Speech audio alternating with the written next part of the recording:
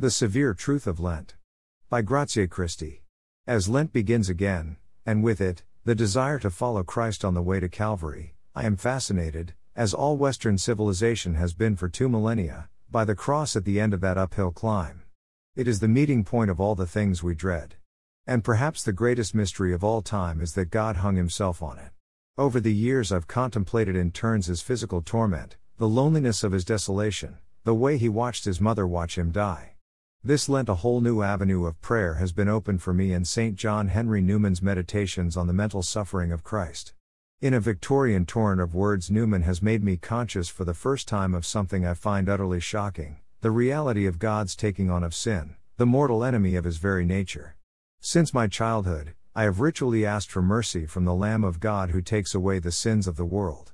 When I have done so, I think I usually have imagined a neat bundle of sins like dried sticks tied to the back of a lamb wandering bleating into the desert. The lamb is snow white, pure and clean as only a lamb can be.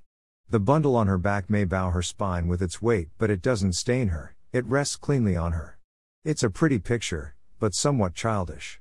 Newman's 1852 sermon, Mental Sufferings of Our Lord and His Passion, presents a terrible prospect to those who love Jesus, that his bodily suffering was as nothing compared to the intolerable pain in his soul.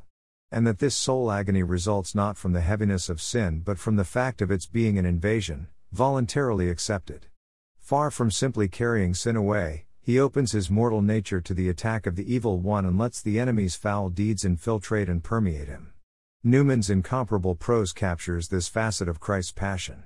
There, then, in that most awful hour, knelt the Saviour of the world, bearing his breast, sinless as he was, to the assault of his foe, of a foe whose breath was a pestilence, and whose embrace was an agony.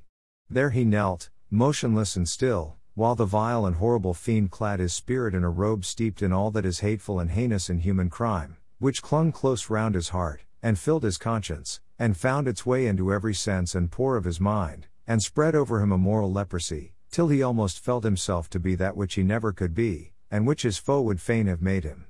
Newman goes on to describe the eternal purity feeling like a foul and loathsome sinner stung by every drop of that mass of corruption which poured over his head, of the experience of Jesus looking at his hands and seeing them drenched in the blood of millions of history's innocents, seeing through eyes profaned by evil visions and idolatrous fascinations, his lips defiled by oaths and blasphemies.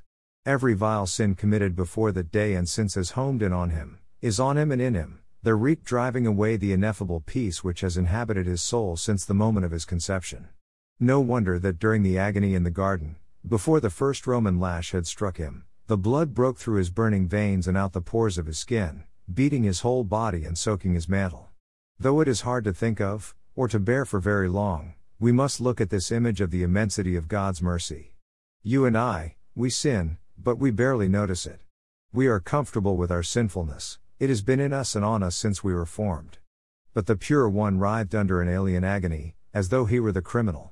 Yet Jesus goes further. As Newman observes, his suffering even takes the form of guilt and compunction. He is doing penance, he is making confession, he is exercising contrition, for he is the one victim for us all, the sole satisfaction, the real penitent, all but the real sinner. Newman reminds us that Jesus does not allow himself to die until he has drained the cup, until full atonement has been made, for my sins, and yours, and those of every child of Eve whose deeds have covered our race with shame. It takes real Lenten courage to contemplate that furthest sadness, God's death. My own courage often fails me at far less painful sights. But Christ died, St. John Henry Newman tells us, not of bodily exhaustion, or of bodily pain.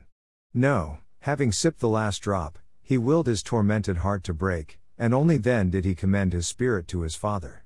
A severe truth to keep before us these 40 days.